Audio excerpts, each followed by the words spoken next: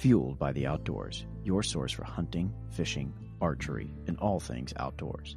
Brought to you by the Elite Outdoors.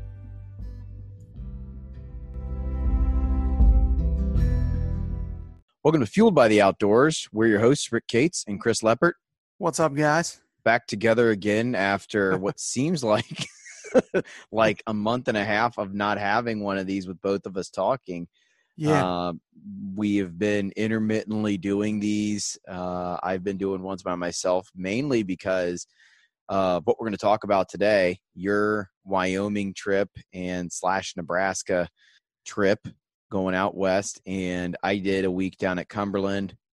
We'll touch on that a little bit, but not a whole lot. But we've both also been getting ready for deer season and trying to spend every minute that we can out in the woods in order to, hopefully get one of our big bucks before the rut hits. But this is episode 24, 25. So we've hit the quarter century mark, or almost the quarter century mark, which I think is pretty cool, considering that we've, only been at this 7 months and, we've got a good listener base. So everyone out there, thanks for listening. And absolutely, we'll do a celebration when we get to 50.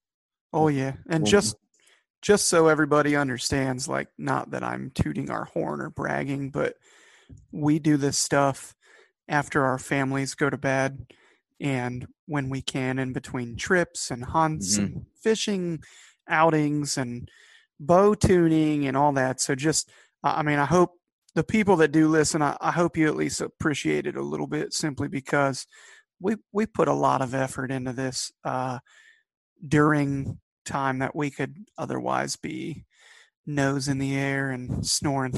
Well, exactly. Like we're so tired. Oh, I know. We record these after your kids go to sleep, after my kids go to sleep. My wife's normally in bed by this time, because she's tired from the work day. And then I edit these usually on Saturdays or Sundays while my boys are asleep. So I've got like a hour and a half window of like trying to get everything, put together. And the more people we have on one of these, like that one that we had with Grippa and Luck on it. Yeah, man, that one was like, I had to divide that up over 2 days and figure out how the hell I was going to do it. Oh, wow. Yeah, but it's fun. So. I'll be excited to sit down with you and play with the editing with that sometime. I'll tell you what, to give you all a little intel or whatever, a look into kind of how this goes. So we had planned on doing this at 9:00 because I had family night tonight. Yeah. So we watched The Witches. Oh, the new one, right? Yeah, with Anne Dreamy Hathaway. She was a lovely, hideous witch. So we sit down and watch that, and already I'm like pretty tired. Cora is tired. My wife's always tired. And then Colleen's running around like a damn banshee, right? So Cora and I are tracing pumpkins to carve this weekend. Oh, nice. Spent about an hour on that. And of course, by then you're more tired and mentally exhausted and all that. Well, right as we're kind of finishing up, Colleen walks over to the wine bar and rips a tumbler off the wine bar and busts it. And I fly up and grab her before she can step on any broken glass or pick it up and eat it, or you know how they are. They're always trying to kill themselves. So, I just dealt with this and then literally made a damn batch of blueberry muffins for the family this weekend. And here we are. The funny thing is like you joke about like trying to kill themselves, but like I have this thought, like every child under the age of 3, obviously they don't have a whole lot of fear, but it's like their little brain's like, I wonder how I can stress everyone out in the house today. How could I die today? I'm gonna try to kill myself. Yep. Oh my goodness. So you got back last weekend, right? Yeah, it was Saturday morning at about 3 a.m. We rolled into Matt's house and then spent another probably 30 minutes or so unpacking, because you take a lot of stuff out. Yeah. Because you never know out there, dude. You could need shorts one day. I mean, there were days where I could have hunted in shorts. Jeez, oh, Pete. Now, you'd never do that if you have any brain because, Burrs, dude, briars, the sand burrs and the sandburrs. cacti, and I mean, you wouldn't have skin. So, spent about another 30 minutes or so, getting everything gathered up into my truck, and then, headed home the 10 or 15-minute drive or whatever it was. And then, sadly enough, it kind of sounds stupid, but myself, I'd cranked myself up with Mountain Dew and all this other stuff to stay awake because we drove straight through. So, Oh, geez. yeah. So, I get home, you're tired that whole damn drive, and then you get home, and my eyes are bugging out of my head, and I'm like, oh, come on, dude, go to sleep. Your kids are going to be up in a few hours. Go to sleep. So, I got a couple hours of sleep and then woke up and basically struggled all day until, we got to go to sleep again. That was basically the only thing I looked forward to. But anywho, yeah, we went out to we did some Nebraska mule deer hunting again. Revisited it, right? What's that? You revisited it. The last time we talked about it, you guys went out there and there was standing corn. It was hardly any deer anywhere. And you guys went back out there for archery for that, right? Yes. Yeah. Okay. Still archery season. So the first day, we went out to the sand hills, and I posted a picture of this on the page, talking about watching the waves roll in and everything. And I'm here to tell you, they're literally grass-covered sand dunes. So you're generally hunting, I have very breathable footwear on, very light, breathable footwear. You walk up and down one of those, your boot is full of sand. And not in like a cool, I'm at the beach way, like a very hot, very uncomfortable sand building up underneath the ball of your foot or, whatever. And it's just, I hate that. Super uncomfortable. So you got to sit down and take the stuff out, and it gets in your sock. So you got to take your sock off, dump it out. It's a whole thing. So, and I don't want to sound like I'm complaining, even though I kind of am. I would like to have everybody hear my experience so that you're not stupid like me and think you're just going to go out there and run around. Right. Because you're not going to go out there and run around. So we got on deer our last trip, as our listeners would know, our last trip, we got on mule deer the very last day. Right. Yeah, those huge ones right in front of the truck. But they were on private, and then we got lucky and had them on public. They were like on the edge, and it was like a pure coincidence. They walked down the road onto the damn public. So I don't think it was going to be something like, oh, just go sit on the edge of public and they'll walk to you. That's not how it worked. So we went to the sandhills instead of where we were, and we got on mule deer within about 150 yards of the truck. Oh, wow. That is great. And for my eastern peeps, I want to let you know right off the bat, 2 miles is a tiny day. You're going to walk, and again, you're not walking around your neighborhood. It's not a flatland on thing. The trails at East Fork. You were walking through sand. So would it be like the equivalent of if you went to like Scioto County or Shawnee and it was like all sand instead? I wouldn't say the hills are that big.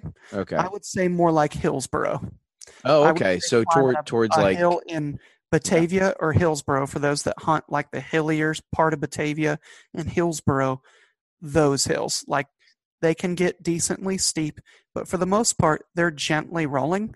Okay. But keep in mind, you're at, 4,000 feet or whatever it is elevation, which isn't bad.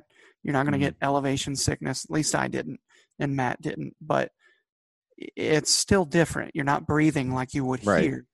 The sun gets very hot, even when it's only 65 or 70 degrees. You're a little closer to it. The air is much thinner. There's no smog or humidity to block that sun.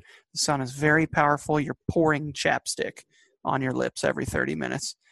And it gets warm. I mean, it's very weird. how warm it gets at those temps. It's stupid. So, and it's very dry. So it's a lot like, I mean, you would almost describe it as a desert. Like for those of you who've like never been out west or never been to California or Mexico or something like that, when you go out west and you're in a desert, you know, you always see people say, "Oh, it's a dry heat." Out east, like to me, there's not ever really a dry heat out east. It's always humid. It's always, you know, feels like you're, you know, running around in a wet blanket when the, you know, the sun's high in the summer and it's 90 degrees. When you generally go, you know, west of the Mississippi and you start getting into those sandier areas and areas where, you know, you have some more arid climates, you can go sit in the shade there and like it actually cools off. It's not like you feel like the air is sticking on you. I mean, at least when you go way far out west, is that kind of how it's like when you go to Nebraska too? So essentially, yeah, you don't run into like the humidity stuff at all, but it's very weird. And I've been out there before and experienced, like I've been in Arizona in the Grand Canyon and it's like 110. Mm-hmm. It just feels like 80, Yeah. 85, you know, something like that, which is still warm, but you can do it. Keep in mind too, I was a senior in high school, so I was not as aware about things. And I mean, I could walk around all day and not drink water and all this stupid stuff. And if I did that now, I'd probably die. So that said, when you go out there, you don't have a humidity issue, but like you can appreciate shade way more than you ever would here. Yeah. Don't get me wrong, it's great here, but being in the direct sunlight is just different. And Yeah. I don't care if the temps are forecasted for 70 that day. I'm telling you right now, it is not the same 70 degrees. It is a warmer 70 degrees. That sun gets to you and it dries you out. And I'll be honest, even the little bit that we did, because we never did like what I would call a crazy day. Like we didn't do like a 15 or 20 mile day. Right. We did some in the 9, almost somewhere around that 10-mile mark. Okay. I think we had one that was like 10.5 or something. Yeah. But even that, like I do that here turkey hunting, having fun. Yeah, I mean So, that's not awful and that's not terrible. I mean that's you know that's a pretty like that's like how we talk about like if you want to go hunt public land around here, like you've got to walk 2 miles or a mile in. Like I do that, you know, turkey hunting just to get away from people at a minimum here. Yeah. And you know what's funny too is we've been discovering that everybody's doing that. Mm-hmm. So like the first few 100 yards near the parking lot are amazing. Yeah. There's so much wildlife near where you park. They cross in front of you and everything is crazy. So, but anywho, yeah, I mean, you appreciate your sweat more there. It actually works. Like here, you're like like, it's supposed to. Oh my God, I'm covered in water.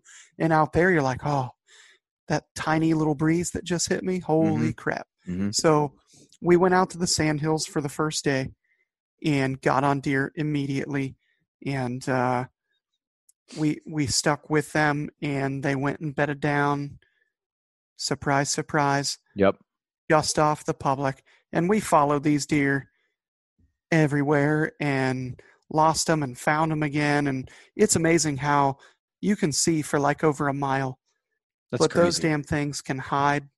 And I don't even necessarily know that they were trying to hide from us, but you'd be like, oh, there they are. And then you try to get to a better vantage point and you're like, well, hell, where'd they go? So it was really neat though to watch deer from like a mile away. And then when you try to go to them, you're like, oh my God. And then like putting on the perfect stock like, where the wind can be blowing differently that far away even. That's one thing. So in the early morning, this is what made it difficult too. When we got on those deer, it was dead calm, zero wind.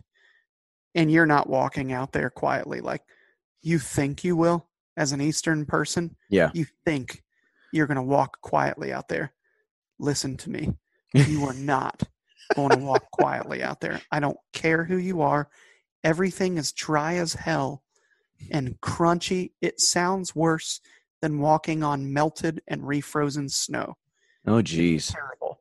So we sat down and watched the deer and waited till about 10 o'clock. And then that breeze picked up, and you Yeah. have a constant wind, and it's a good one. Mm-hmm. So you know, okay, it's blowing this way. Let's go. It's not like in the mountains or here where you're like, oh, cool, 180. Thanks. So, but we never did. We never did get to even point our bows at them or anything. So, Oh, man, that blows. we kind of drove around a little bit and talked to some guys, and we decided that our best bet, because our original plan was to hunt there for a couple of days. Yeah. We got in on, Friday, and cruised around Friday evening and saw some whitetails. And then Saturday morning we hunted, and we were going to hunt Saturday evening and then Sunday. Yeah. And then cruise over to our pronghorn unit, which was only like 6 hours. That's not bad at So, all. no, but it's just when you've already been in the car for 16, you're like, oh, I got to get back in. So it's like getting out of jail and then going back. Yeah. So, not that we'd know anything about that yet. Yeah. Hopefully never. So, yeah. So instead, we decide to go ahead and head out to our pronghorn unit, get a hotel, and then drive up early in the morning, but just road hunt and see what we can see from the truck, because it was storming until about 11 or 12 that day, Mm-hmm. and then go hike around. Well, the rain quit a little sooner. We were seeing nothing from the truck on public at all. Really? And so we talked to some other guys that knew were going out there. And then at about, they kept telling us, like, y'all ought to come over here. We're at least seeing goats, yada, yada, yada. But we didn't have the means to pack in where they were. Right. And so we were just going to kind of walk around and look around and hook up with them and, go from there. So they text us, and both of them put down really nice goats within, like, I don't know, 20 or 30 minutes of each other. Really? Something. So I don't even know that it was that long. And so Matt was like, man, I was pretty impressed. He's like, why don't we just take one rifle? You carry your rifle. We'll empty our packs with nothing but water and a few snacks. Let's hike in there and go help them pack their goats and stuff out. That would have been, that's fantastic. Yeah. I mean, I was pretty impressed with my boy. I was going to suggest it, but I mean, when you have $671, I think it was, in a tag each, For one tag? In one tag, yeah. We were Holy stupid. crap. We did a special draw, and we got baited into something that we should have never done. But at the same rate, I'm glad that we did. Mm-hmm. I hate how it went, but I love how it went, because now. So like, how much because we people always wonder, like, cost effectiveness of that kind of stuff. Like, I know that one was like a party tag or whatever, but Yeah. like, what does it cost to normally, like, put in for an antelope tag in Wyoming? I don't know exactly what the normal cost is. So essentially what you do for Wyoming, like, everything is draw, basically. Okay. So you buy preference points. And then the more preference points you have, the better unit you can have. And I don't think there's a unit that you're going to draw without preference points. Right. I think you might find some, and you could probably find like an archery only or something, maybe. Mm-hmm. But I want to say pronghorn is different than almost every other species, because, like, for elk and mule deer, they have like a general unit, which includes multiple units. But for pronghorn, you have a unit, and you put in for a draw. And generally, people are trying to get out there and kill them. It's the easiest hunt in North America, and that's where I struggle, because this was not the easiest hunt in North America. I could go kill a white-tailed deer in any state that they exist in easier than what I could have here. I got this done quick. Yeah. But, stay tuned, because I'm about to tell a story and you'll understand what I'm saying. So, So you go to Matt, pack in to help these guys. yeah, we're on our way to pack in, and so we're on BLM in Wyoming State Trust land. Mm-hmm. So you are not allowed to step foot on private. Right. No corner hopping. No, none of that. No breathing So, on the private land. don't even look at my public land because I have $800 trillion in cattle. Yada yada yada. Right? They run the world basically. So, but I also love those people, and you'll find out why here in a second. So, we circumnavigate these gigantic coulees, which are like canyons. Yeah. Small canyons, and circumnavigate some private, and we're headed kind of downhill, down a slope, and me and Matt are chatting. All of a sudden, I'm picturing speed goats in my head this whole time, and I look up and I see a speed goat, and it was funny because I didn't even pay attention, but there's a speed goat, pronghorn antelope, 120 yards, maybe 100 yards. I don't even know if it was 100 yards. Right in front of me, staring at me. Oh my gosh. He was bedded down with a doe in the sage. What? And so, we're power walking on our way to help. And he just stands up and looks at me, and I'm like, Matt, shut up. and then I'm like, there's a goat right in front of me. I'm like, I'm going to try to get my gun. And he takes off running, and he stopped at like 250. And I took a free-handed shot, which, good luck. Because the wind out there, there's nothing. There's no trees, no nothing to block your wind, only terrain. And it was not blocking anything. So, oh, man. And we're talking like constant 30 and 40 mile an hour winds. Right. Not 15. So, and 15's tough gusts, enough. Big gusts with what we would normally have out here east. Yes. Yeah. Their constant is our big gust. So I try to shoot him. He runs off. We get on up the mountain, see a doe, and then we get up on top, and we're sneaking along, and we look, and I spot 7 pronghorn bedded, and I'm like, Matt, here we go. And they're like literally 100 yards above a big coulee. And I mean, that's like sneaking up on something 101. Use the terrain to your advantage. And we walked right down that thing right to him. I looked at him, was like, oh, they're up. So I get up and I watch them. They crest the hill out of sight. So I'm like, hey, I'm going to make a move.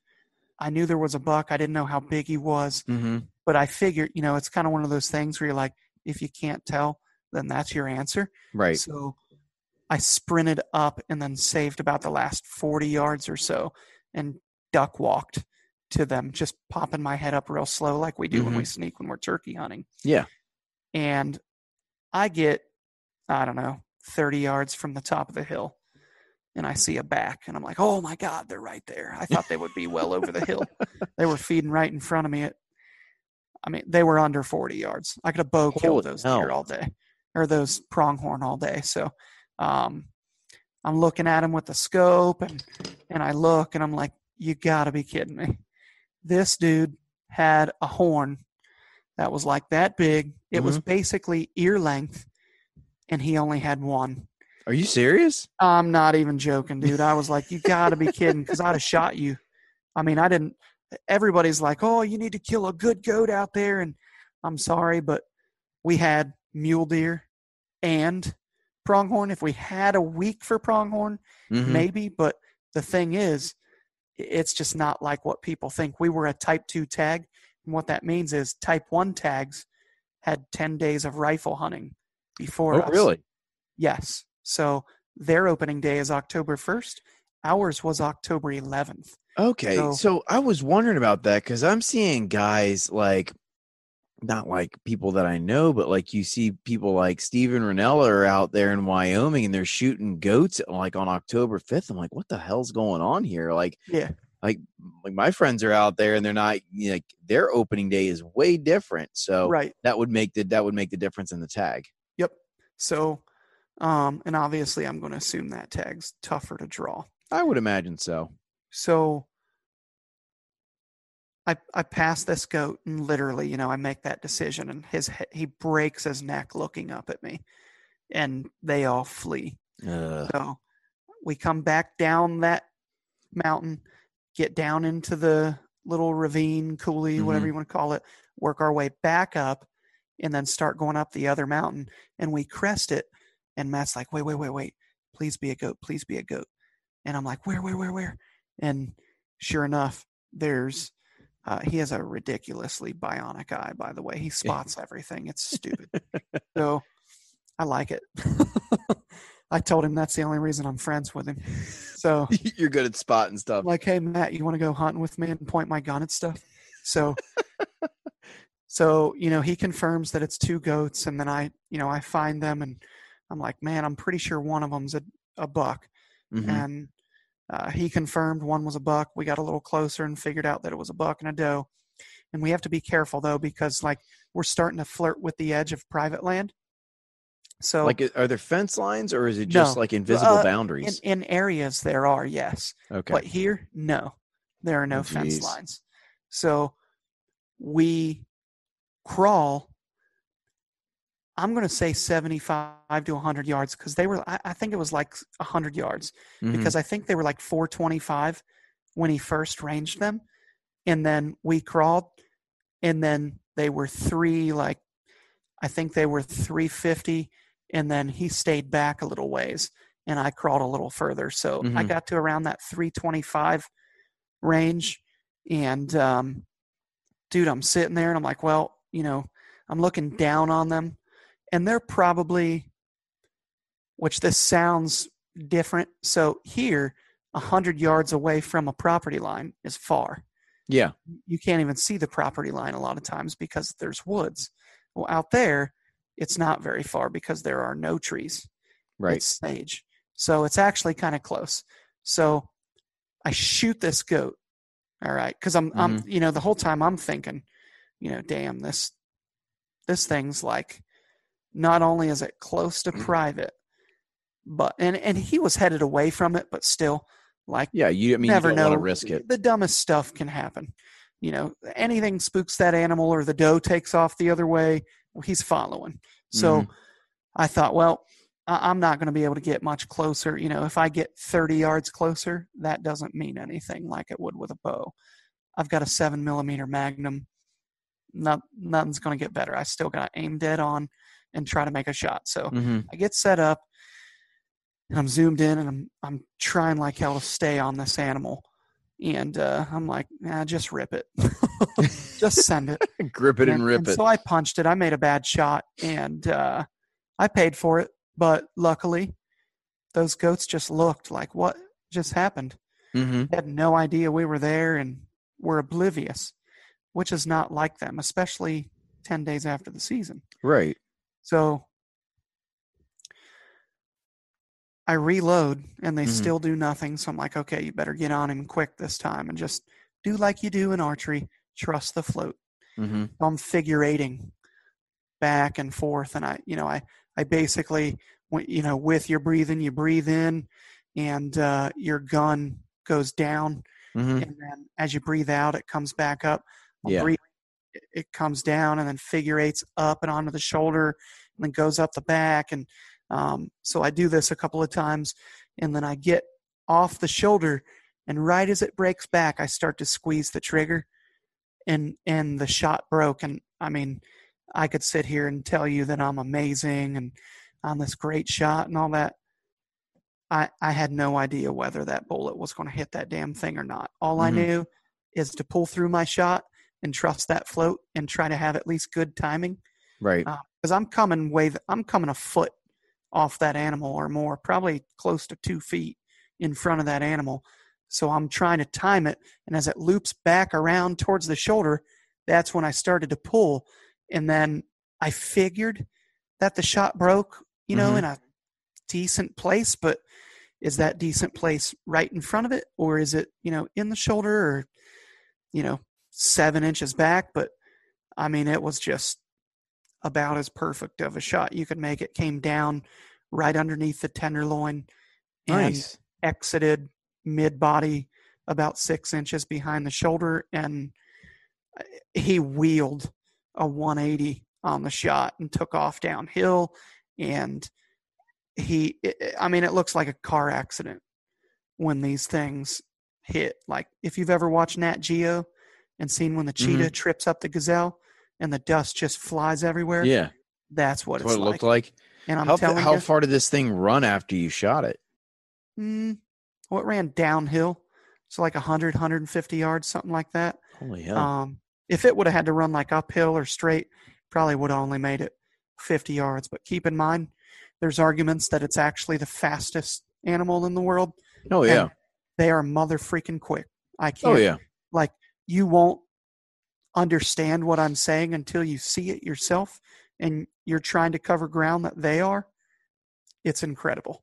So, well, I mean, they evolved. They evolved being chased by the American cheetah. The American cheetah, and the American lion and that kind of stuff. Yeah. So I mean, there's reason to believe, and I mean, they don't jump too. Like people need to remember that too. It's like all they do is run really, really fast in straight lines, and then they cut, and then they run really fast again. And if they hit a fence, like 9 times out of 10, that sucker ain't surviving.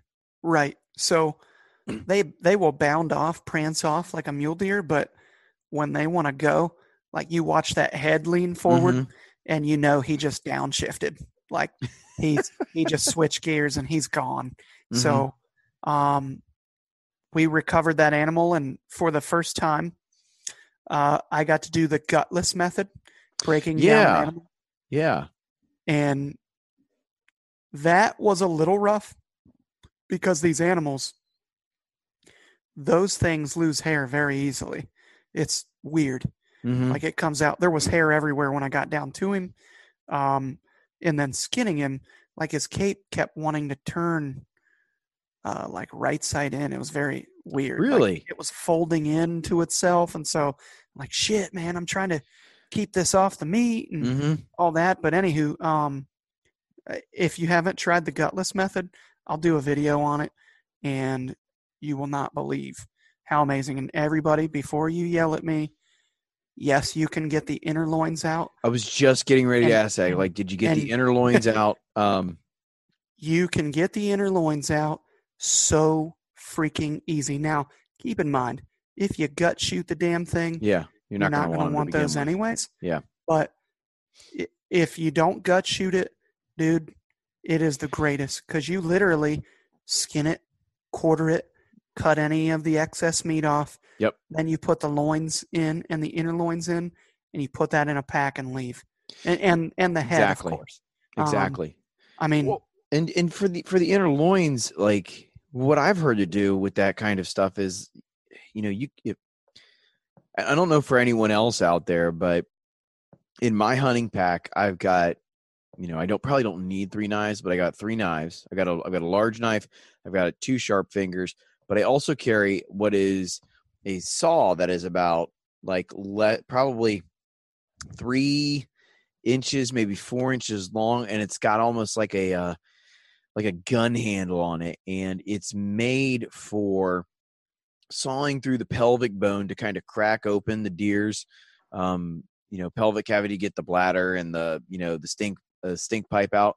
But from my understanding is you can just basically crack a rib or crack a couple ribs and then reach your hand in there and pull the inner loins out, and then you don't crack anything. Oh, so, really?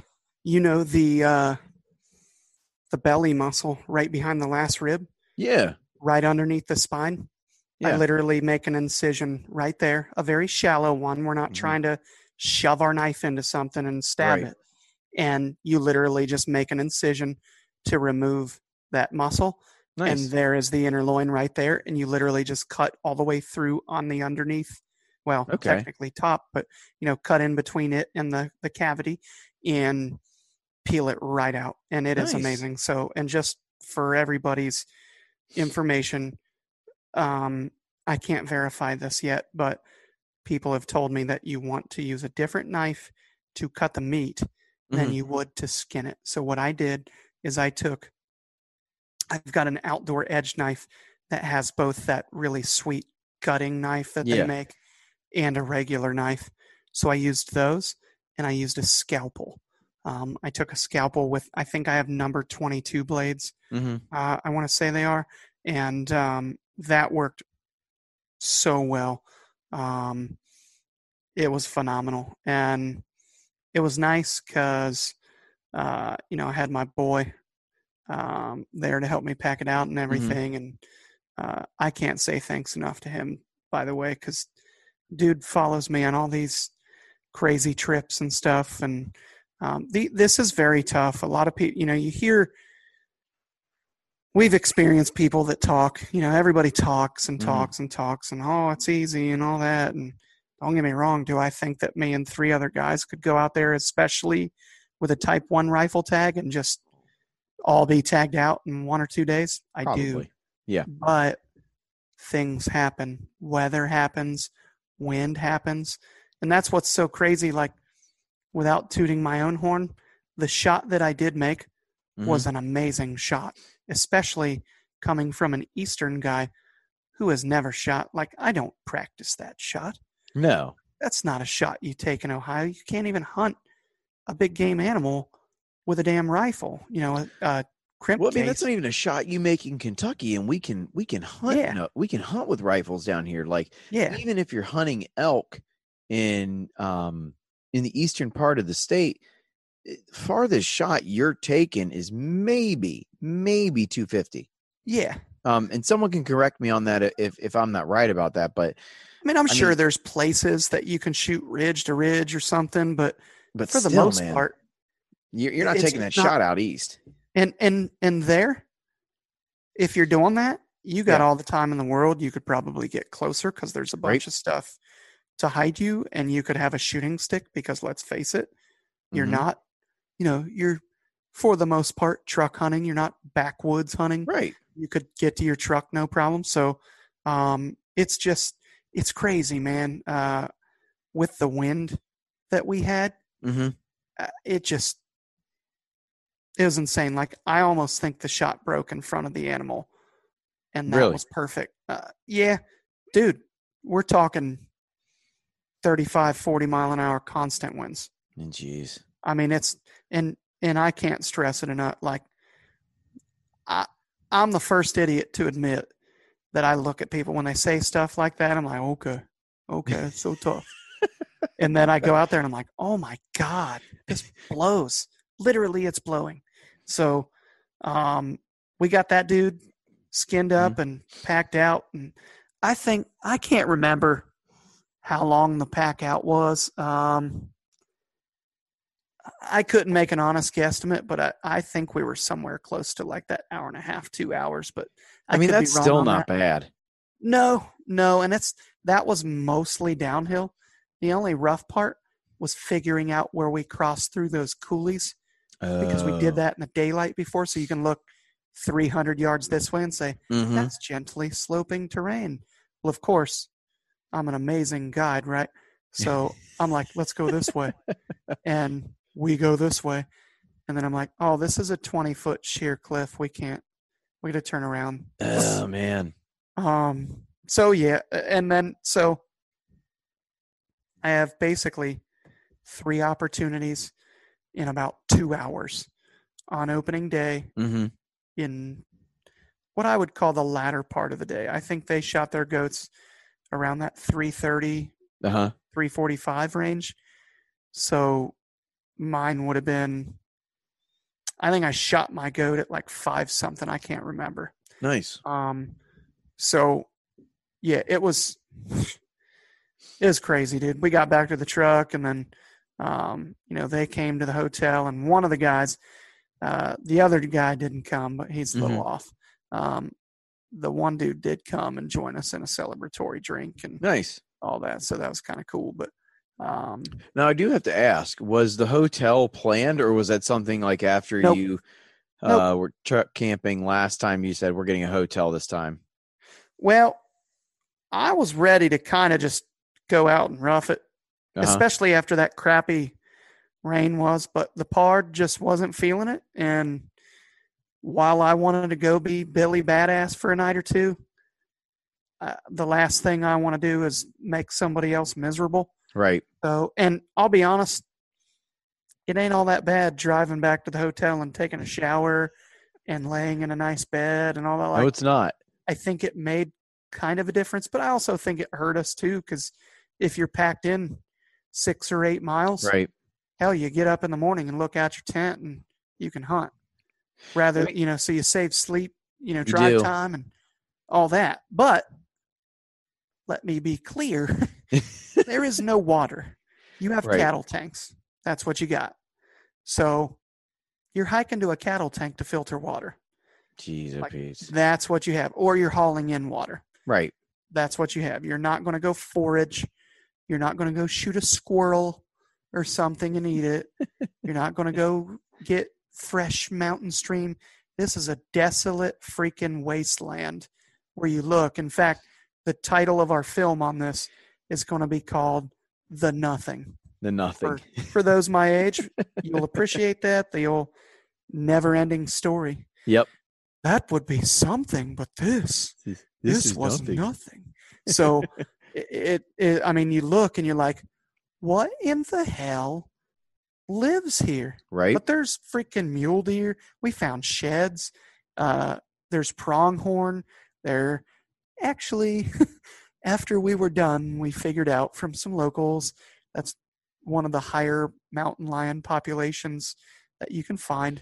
I was going to ask about that. Like, did you guys take sidearms or anything like that for mountain lions? Because no, I don't. So I don't worry too much, and I sound stupid. With all the food, because keep in mind nobody's dragging it back to the truck, so plenty of carcasses. Plenty of carcasses laying around, so they're not worried about me unless I come between mama and cubs. That said, like that guy in Utah did.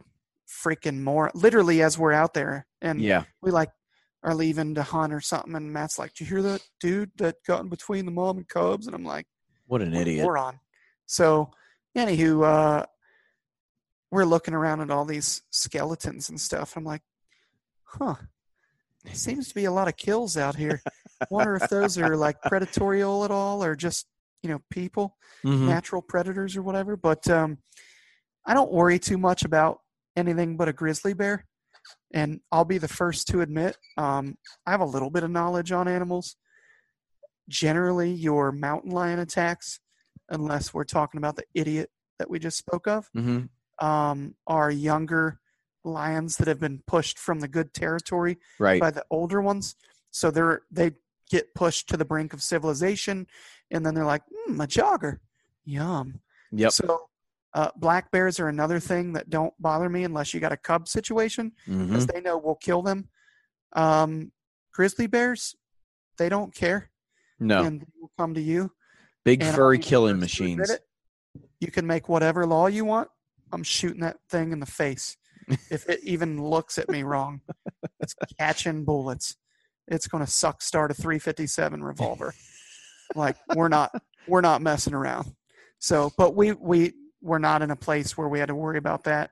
We keep going to these places with a bunch of mountain lions, though, but we didn't see them, which might be good or bad. Well, that's kind of the interesting part about mountain lions is that, when you're out there, and I mean, for those that don't know, mountain lions used to be, across the United States. Everywhere. You have the Florida panther, you have, there's Vermont, the University of Vermont school is called the Catamounts. That's their mascot because there used to be mountain lions, but they're mainly relegated to the West. And I think the closest one that showed up, other than ones that have escaped zoos and that kind of stuff, the closest one to us was Wisconsin, I think maybe a couple of years back. And there was one in Arkansas that was not of Argentinian descent. So it was a roaming cat that bit through the head of a razorback down there.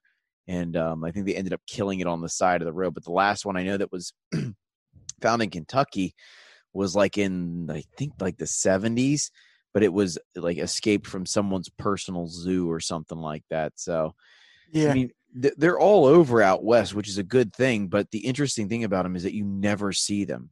Like that's why they're like when you see guys go and hunt these things, they're using houndsmen and that kind of stuff because they're so elusive and they're so good at hiding themselves. There's a great video, well, not really a great video for the dude that was in it, but I think it was like last year or 2 years ago. This guy is mule deer hunting, and he's putting a stalk in on a mule deer, and he's like 50 yards away from this deer, and he looks to his right, and there's a mountain lion getting ready to pounce on him 12 yards away, and I think he fired the arrow at it and shot it.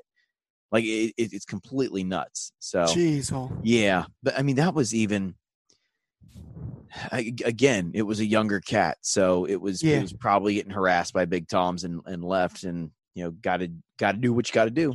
Yeah. So. Yep. But lions got to eat too, man. Yep. So did you guys only have the one tag, or did you go hunt does? Had two. So we go out on day 2. We're kind of I won't say worn down, but we're a little tired, but slept pretty good, So we get up and we're like, getting an earlier start. And we're thinking, man, we'll be here for a few hours and fill Matt's tag, and we'll probably be on our way back to Nebraska tonight. Well, this is where I laugh at everybody that's like thinking we're out there goat shopping, like, which one would you like?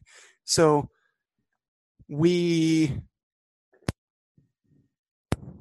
go and we're looking, and I mean, we're not seeing anything on the private. And I think that public or private? Or we're not. I did that all last public? Week. We're not seeing anything on the public. They were all on private. Okay. And even the ones, because like I'll go sit on the line and see if they'll cross. But we're talking like the closest ones were way on the private. Yeah, okay. Or they were like a mile away, and you had to go through the damn Grand Canyon to get to them, and then hope that they come across, and they ain't crossing that. They've got, you look at the private and it's like, oh, look at the delicious green vegetation. Alfalfa fields everywhere. Versus Arizona over here. Like, of course they're going to stay over there. They're not getting shot at, and it's an oasis. So we spot this buck from a long ways away, and he's headed toward the line, and I'm like, let's go.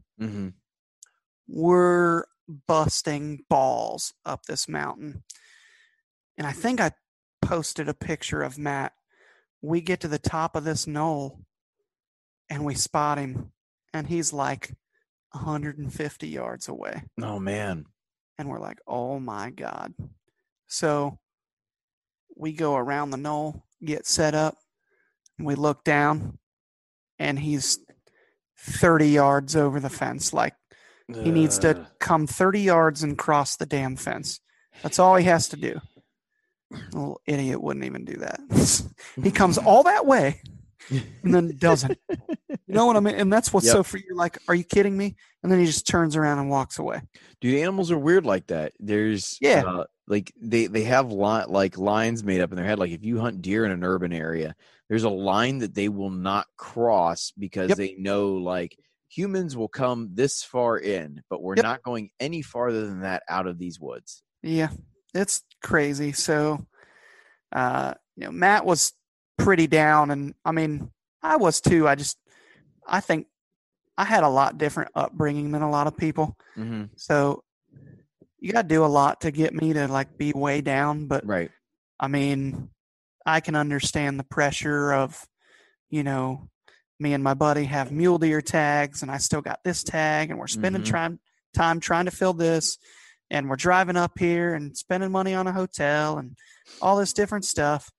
And that was actually the day that he said, if I don't kill one today, then we're going to leave and go hunt mule deer. And I'm like, okay. Well, at the end, we kind of talked, and I'm like, hey, listen, I'll do whatever you want. Don't don't feel like we got to leave because I want to go kill a deer or anything. I've already had a successful trip. This is technically the Pronghorn trip, and I'm successful. So if you want to stay, I'll go out there and lay it all on the line tomorrow with you. Or we can pack up and leave and head back to our wonderful little Nebraska spots or whatever. So he decides he wants to stay. Okay. So I'm like, okay. And part of me is excited because I think we might have a chance to get on a goat. Right. The other part of me is like, damn it, man, I really want to shoot a deer. So we wake up and I think that previous day is the day we put in like 10.5 miles or something. Yeah. Stupid. Like we walked our butts off. And I was pretty tired getting back to the hotel. And we woke up, and for whatever reason, I felt like $1 million plus a little. Like, I think, you know, when you work out and you run, you have that endorphin high. Yep. Mix that with hunting and Mother Nature and good sleep and all that and nutrition. It's like all that stuff flowing into you all at once. Dude, you'd have thought I took like, you remember those Stacker 2? Oh, yeah, the ephedra jackets pills and all that stuff that were around when we were like young men in high Felt school. Like you could run through a wall. Oh, dude. So we do that, and then we get breakfast, and I'm just like I ate the perfect amount, and I'm just like teary-eyed, ready to rip his door off. Like, just let's freaking run these little idiots down. So we get up there, and he's like, hey, let's check this spot. And, you know, we'd check that spot all week, and nothing but hunters there. We never saw goats. Super close to the road. Mm-hmm. We drive down and see hunters parked on the left, then drive down, see hunters parked on the public line on the right there. We look over to the left on the private, and there are 2 bucks and 4 does walking toward the public. Now, keep in mind, they're about 0.8 of a mile from the public. Uh-huh. So we watch them for a second and then race down there, and we look, and the people that were parked there were headed back to the truck. So Really? we parked right there, and I'm like, hey, let's sit here. We're going to be all nonchalant. We're going to let these people come up. We're going to talk to them, ask them what they saw, and then we're going to just go about our merry little way. Mm-hmm. We got out there, and we hauled balls into these coulees and climbing and hiking up these hills and stuff. And keep in mind, too, this is similar to wrestling. Mm-hmm. You're trying to get there as fast as you humanly can. Like, you're not pussyfooting around. No. So we go up and down and up and down and up and down, and then we start to come out of this mini coulee and crest this hill, and we lay down and skyline the back of a doe. Oh, and nice. Then start cresting the hill coming right towards us. And they're already at like 225. He's sighting in at 200 yards. He's aiming dead on. Mm-hmm. So I'm just at this point, I'm like, okay, well, the bucks were behind him. So those does are going to go down into the draw, and those bucks are going to pop up, and one of them's going to get smoked. Well, we never saw the bucks. And then the does never came back up, because they broke right for us. Well, then we're looking, and we see somehow they got into that draw without us seeing them. And I don't know how it happened. But the one buck, we could see all of his horns and about 3 inches of his head, basically down to like right above the eyes. Jeez. And that was it. And then he never did anything, and then he disappeared. And we sat there for like 10 minutes or so, and I'm aggressive as it gets. And I looked over, I said, I don't like it at all, dude. If we sit here and they work to our left down that draw, they could leave and we could never see them again. Mm-hmm. And we know which way they were going. And while they were headed towards us, that could have been just because they were trying to get down in that draw out of the wind. Right. So we get back down into the little coulee, and you have like a 10-inch spot, a little path or whatever, a bottom, if you will, that your feet can go. So you're kind of like 1 foot in front of the other, leaning against the side of the little coulee, using your hand and basically duck walk, belly crawling, all kinds of stuff, doing calisthenics all the way to the goats. Well, I hear shh, and I look up, and there's a doe back at 20 yards. And Oh so man. I laid my binoculars down.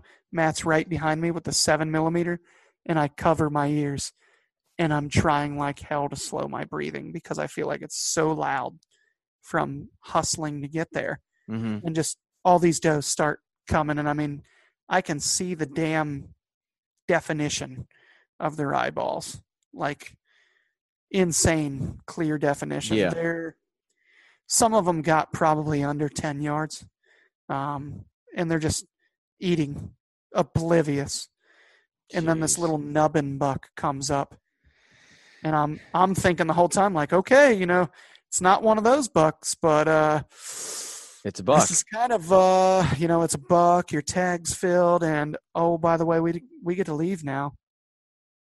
Rifle never goes off, and then they look up, and they didn't like what they saw, but they didn't freak out. Right. They just turned around and walked away. And I thought, okay. And Matt got to applaud him. I hope he listens to this. I'm singing his praises a lot. Probably shouldn't blow his big ass head up, beta boy's head. So he does exactly what I would have done. Busts ass right towards him. And, let's get somebody to stand there and stare at me, and I'll shoot him or whatever, thinking that the bucks were out there with him and just never came up. Well, then we see no bucks, and we're like, what in the hell is going on?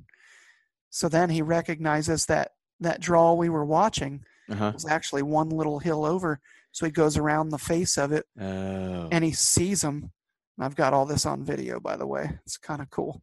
And he's trying like heck to get on these things. And I think I would have done some stuff a little differently, but I'm also extremely experienced. He started hunting 4 years ago. Right. And really hasn't gun hunted much other than from a stand, and that's easy. Yeah. You keep your gun zoomed out and zoom into whatever you want. So he was zoomed all the way in, and then on one knee, trying to rest on the other knee, breathing heavy, and his gun's all over the place. And right as he's settling down, he starts to squeeze the trigger, and they run. So he takes some running shots, and I got one. I'm hoping it looks good in super slow-mo, because that thing saw vapor waves. It's right in front of its face, dude. If it had been a 50 cal, it would have taken that thing's head off. So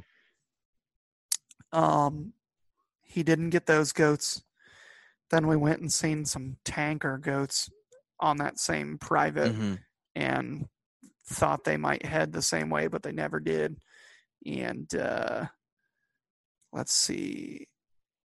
After that, we never did get on anything else. So then you head back to Nebraska after all that, right? Yeah, so we figured the next day we woke up, got our stuff together, showered, whole nine, and went and got, because this is when we were like, we're going to need to camp or whatever. So, and it was getting pretty cold, down into the high 20s or so.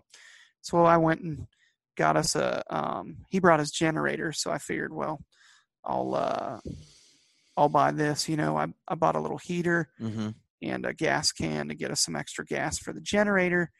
And we end up getting a call, or a text rather, from a guy.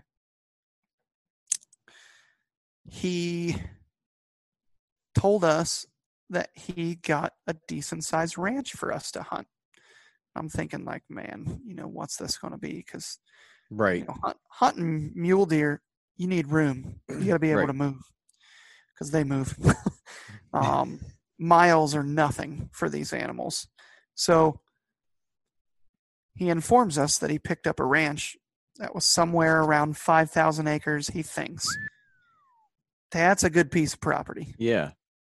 So I'm sitting there, and he showed me the names on Onyx, and he said, whatever says this name, we can hunt it. Well, I start adding up, and I get up over 11,000 acres, and I'm like, hey, dude, are you sure it was only 5,000? Because I'm getting a different number, man.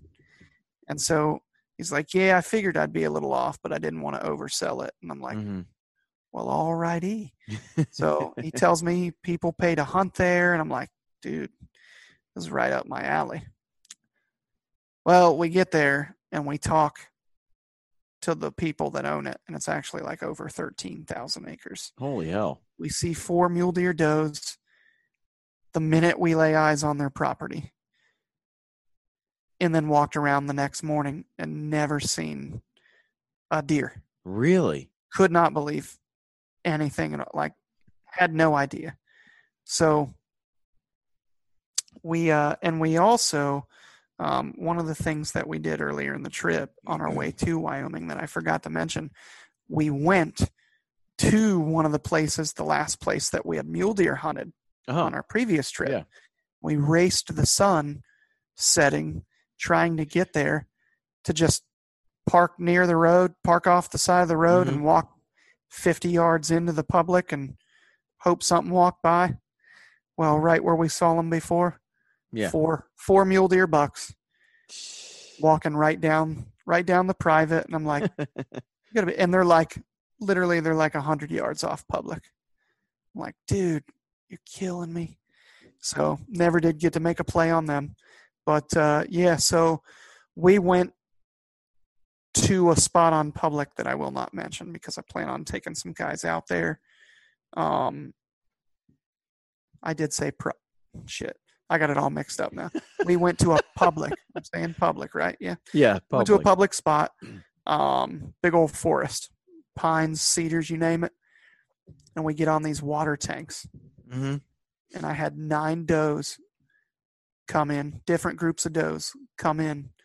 Never did get to kill any bucks or anything, but it was cool watching because I thought, well, there's no water here, so something has to come in, and I found tracks. And then when it's kind of like looking at what happened, and then like looking into the past or whatever, and then you sit there and you're like, oh my God, they do come in and just drink from this tank in the wide open, and this is where their water comes from. So that's pretty much our trip in a nutshell. I think that you could, well, for one, you could just use some points and draw that tag for like between $250 or $300 instead of $671 or whatever it was. I also ate my 2 doe tags that were in a completely different unit, but again, when your boy's got a much more expensive tag and then you got deer try to tags, fill that it's first. Like, what do you do? So I think that we could go out there and get doe tags for whitetails and hunt cheap and be very successful. I think that we could go out there and just destroy pronghorn. But it would not be, I've seen other guys posting on the page. I think one of them was kind of out of sort of competition or whatever. It was kind of funny. He's saying some stuff and whatnot. So, but regardless, this is not a truck hunt. This isn't a park and walk a mile hunt. You're not going to take any little game carts or anything like that. You're hiking in with a pack, and that's what you got. Like, this is not easy. I think we could do it though, and I think you could fly out and ship your meat back and everything. That wouldn't be bad to do. I don't think that the need to drive is there. So, but that's just my own opinion, my own Good thoughts. deal. I mean, it sounds like a fun trip. I mean, you did come back home with a speed goat. So, I mean, mission accomplished there. So, I mean, that is good. Yeah, killed a speed goat our first few hours ever hunting speed goats and on public land. Again, I understand for those listening that might be like the bow hunting people, but keep in mind, this isn't a east of the Mississippi bow hunt. I could have bow killed one of those, multiple, actually. But killing them with a rifle is not easy. Holding a rifle steady with crazy wind and no rest and Right. all that. I mean, it's difficult. And for those that think you're just going to get in the prone position, I have one word for you: sage. I kept having to move around constantly because it was blocking my view while sitting. Mm-hmm. So it just doesn't work out the way you think it's going to. Right. But anywho, it was an awesome trip. Super thankful to mine and Matt's wives for holding down the fort, and all the people that watched my kids and stuff. And super thankful to my buddy for going out there, because there's not a whole lot of people that'll go do the stuff that I do. I'm the worst vacationer of all time. Even when I'm on vacation, I'm up and moving around. So when I go out hunting, there's a lot of guys that I had one guy call me and was kind of picking my brain a little bit about it. And again, another one of those, like, wants to compare to sort of make his stuff seem really cool or whatever, but it's whatever. But it's just funny because he's talking about how relaxing it was and how the outfitter made all the food and they took you to your blind and packed your lunch. And I'm like, I don't want that, cool that Right. you do, Yeah. but I don't. But I that's not want something you want to do. I want to struggle, and I want to feel Mother Nature. And it was funny. We kind of had a little moment out there where he was talking about how it was kind of eerie or whatever, that there are things out there that could kill you, and you'd never know they were there until you were dead or dying. And it makes me feel comfortable, because that's how it should be. I think that we get a little too big for our britches, and you lose respect for the old mama nature from time to time, and you don't really realize what's out there. And there's this huge, like, circle of life thing that's happening Exactly. with or without your ass. And it's kind of neat knowing that you could be in a battle for your life with another animal, and if it wins, it gets to eat you. Yeah. And if it loses, it dies, and you get to live. And I would eat that little bastard just to spite it. But, it is very cool to think about. So that said, I'm going to shut up for a little bit. Rick, tell me about what you got on camera. Tell me about what you got going on this weekend. Guys, it's the end of October. We're in our last week of Oc-freaking-tober. We got a cold front. Pressure's going to peak at 30.2 at 11 a.m. tomorrow morning. I can't wait. Saturday, October 25th, by the way. And Saturday, October 24th. Oh, October 24th. Yeah. You're right. Yeah, I'm stupid. I got the wrong date in my hand, in my head. It's not in my hand. See how tired I am? So, and probably the biggest temp drop that I've seen in a while. Yeah, we haven't had one like this in a while. So it's gonna be a little over 20 degrees. I've got a deer on camera, and if you've looked on our page, the Elite Outdoors on Facebook, I have posted a picture of this deer.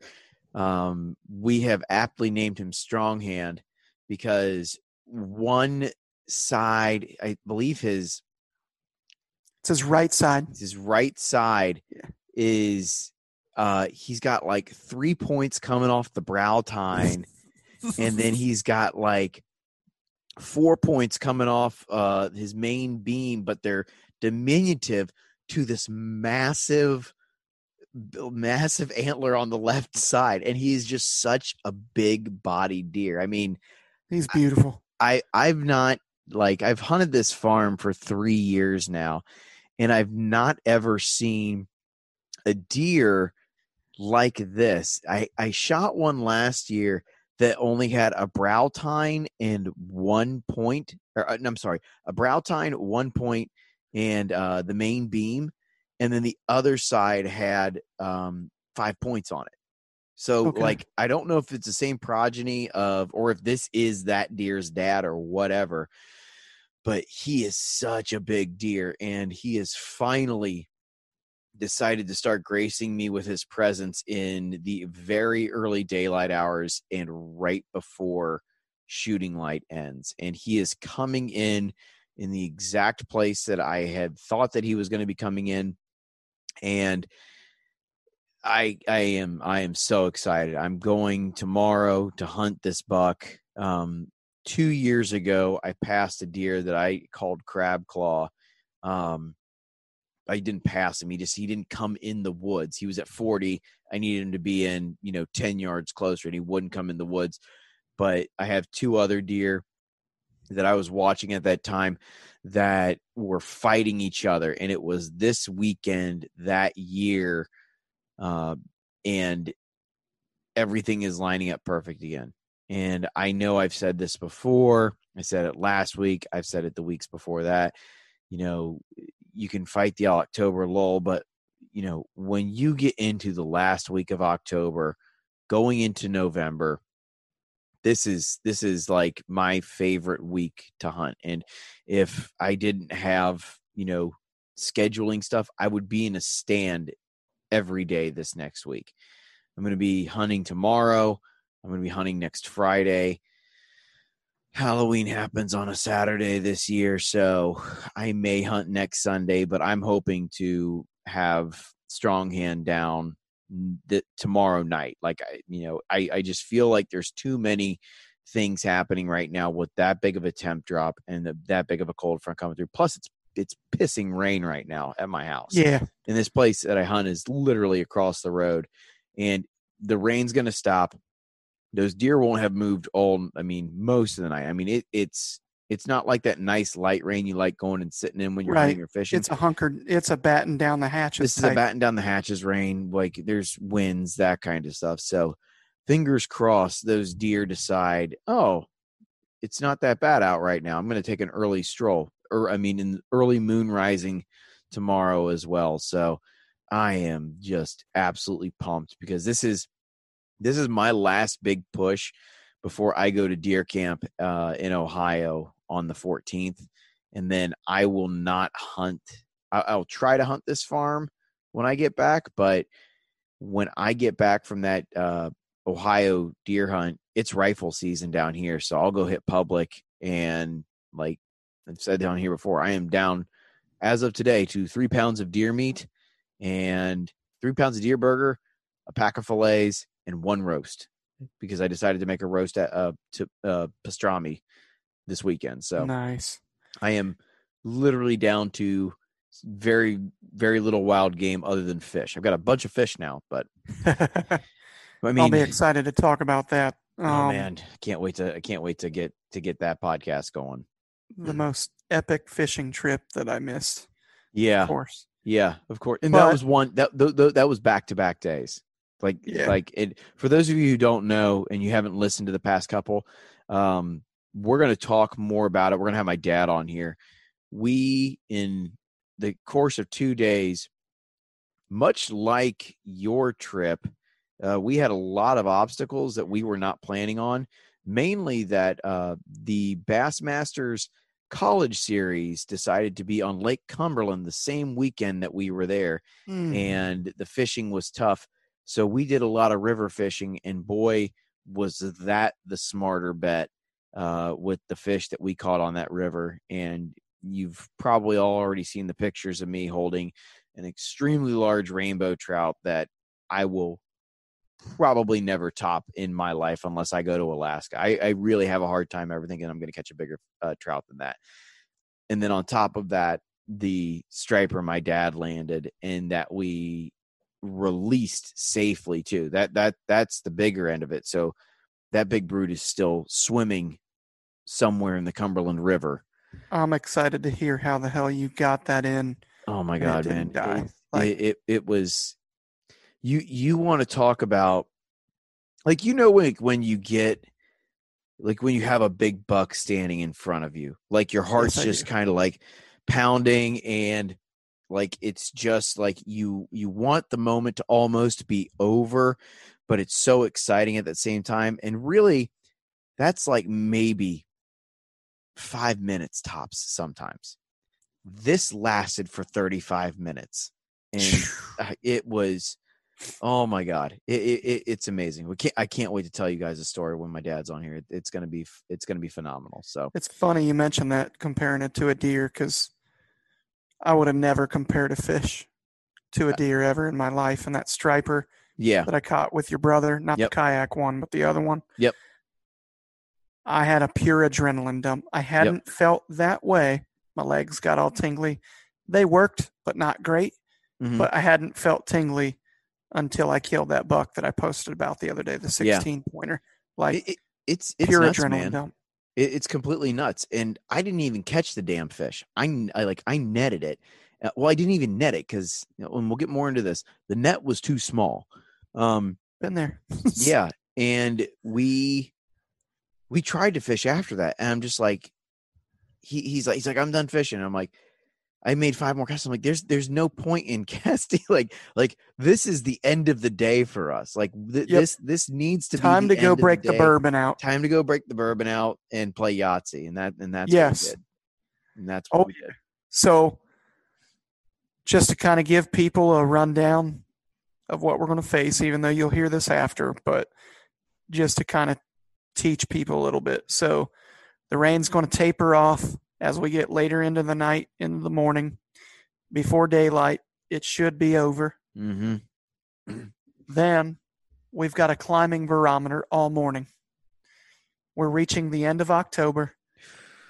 We will be 6 days from a full and blue moon. Yeah. For those of you that don't know, because there are actually human beings that don't know, a blue moon is the second full moon in the same month. Yes. Hence the phrase once in a blue moon. It's pretty rare. It's happened a few times in my life, but it doesn't happen a lot. So we've got all that plus like a 21, 22 degree temp drop. You pair all that with rising testosterone levels, and it is rising. I've got plenty of bucks on camera with chipped or torn off tines already and pushing each other around. They're doing a lot more than sparring right now. So tomorrow should be a pretty good day, which means that it'll probably be complete shit. None of us will see anything. And then we'll go out when it's like 78 degrees. Like yesterday, it was like 83 degrees yesterday. And Bob invited me to come hunt. He's got a spot super close to my house, super close to his house. We drive, we park in a driveway and walk 40 yards and get in a 2-man. And it's kind of like a subdivision type deal. But I've wanted to hunt here my whole life. Not on that property, but this area. Mm-hmm. Dude, we're sitting there, and I feel like crap. Like, we're in an oak tree the size of the world, and it is blocking any wind.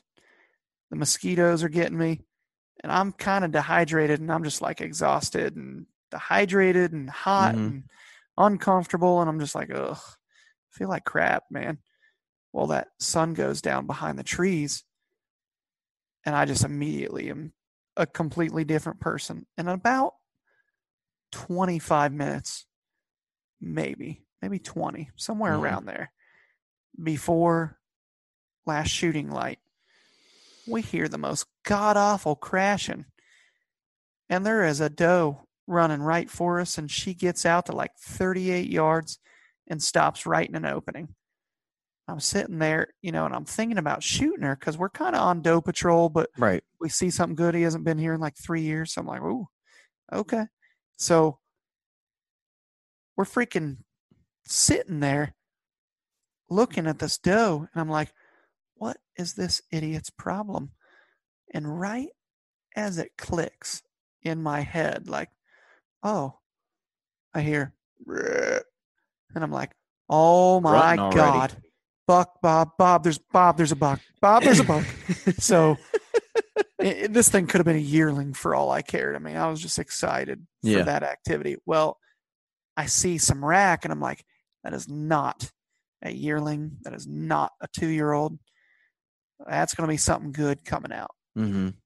So I get my bow and get ready, and I've got pressure on my release, and I'm about to draw, and I'm looking at him, and I'm not seeing a lot of tine length, not seeing crazy mass. Mm-hmm. And I start trying to like do numbers quickly in my head. I'm like, I think he's like probably in that 18 to 19 inches inside, Yeah. making him probably in that 20 and a half outside.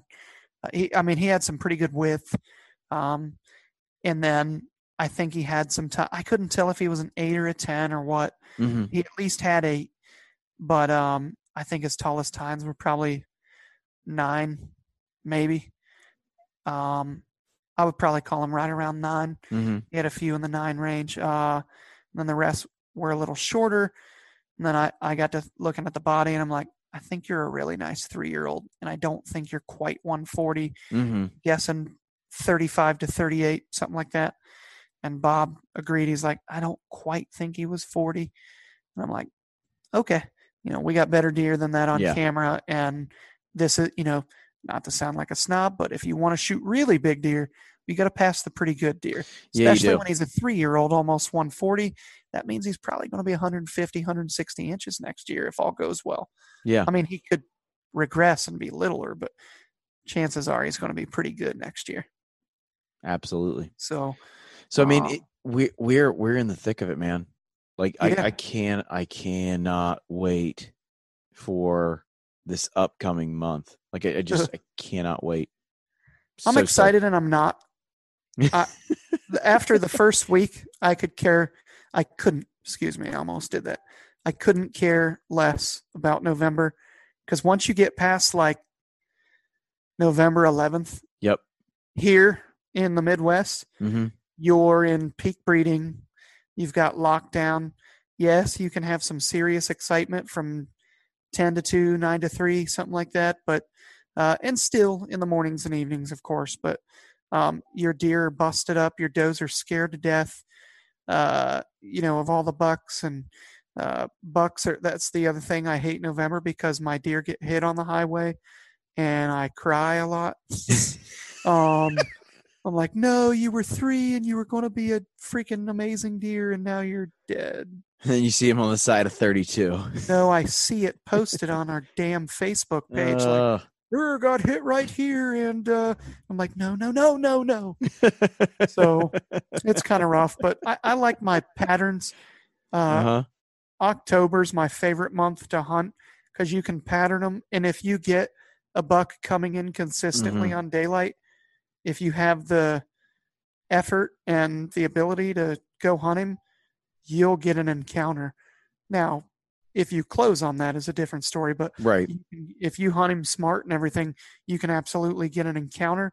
And then late season for me is fun, because that's when you can bust out, bait and everything, and it matters. A lot of people have the thought that you're going to like just throw corn or something out and deer lay down on their backs, and like, that doesn't happen. I hunted literally one of the best farms, I would say, in the state of Ohio, because the state bought it.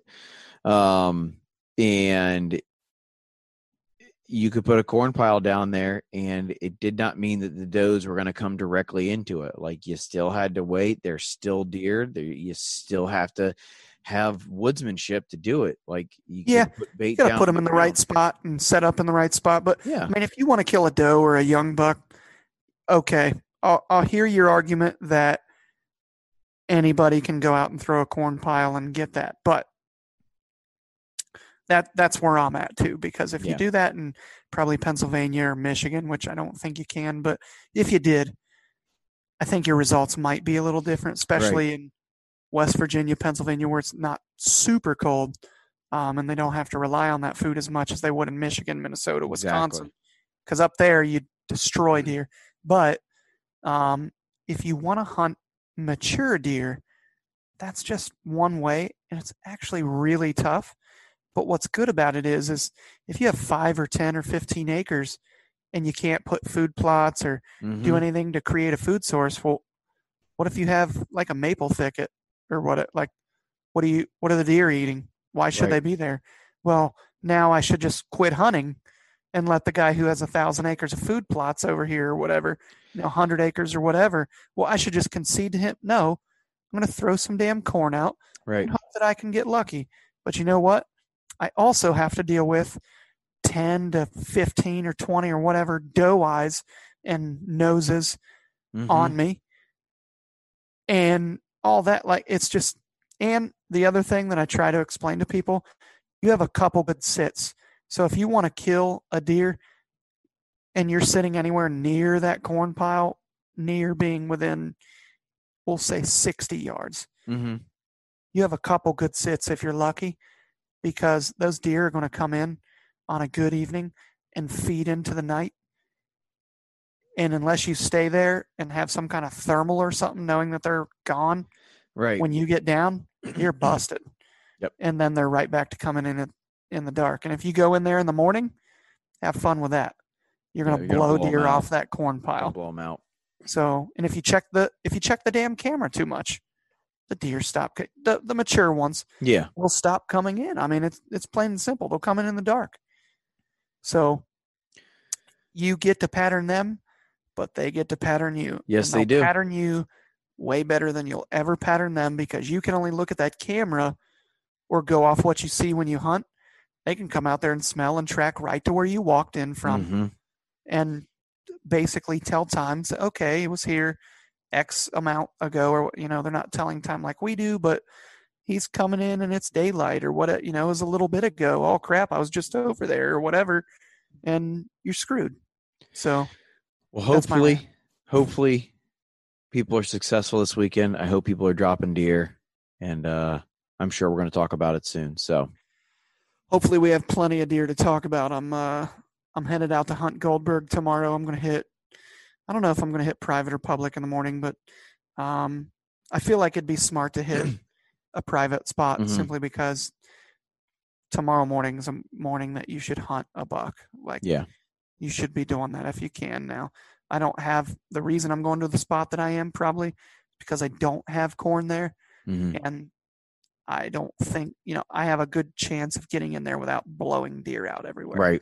Right. But I'm not going to go somewhere in the morning and bump deer off a corn pile, because you screw everything up. So, and then tomorrow evening, we're going to go try to get Goldberg on the ground. Good deal. So, well, good luck with your strong hand. I appreciate it.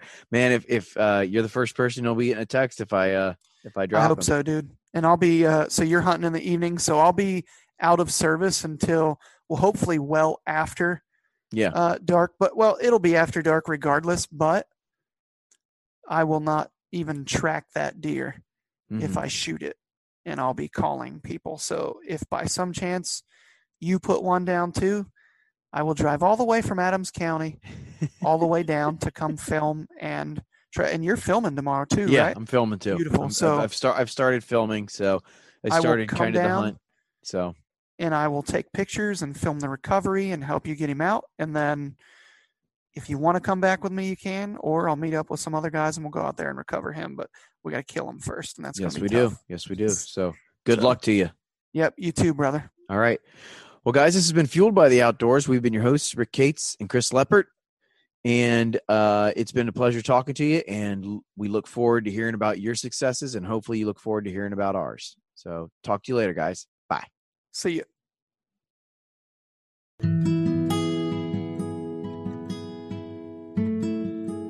And that will do it for our podcast today.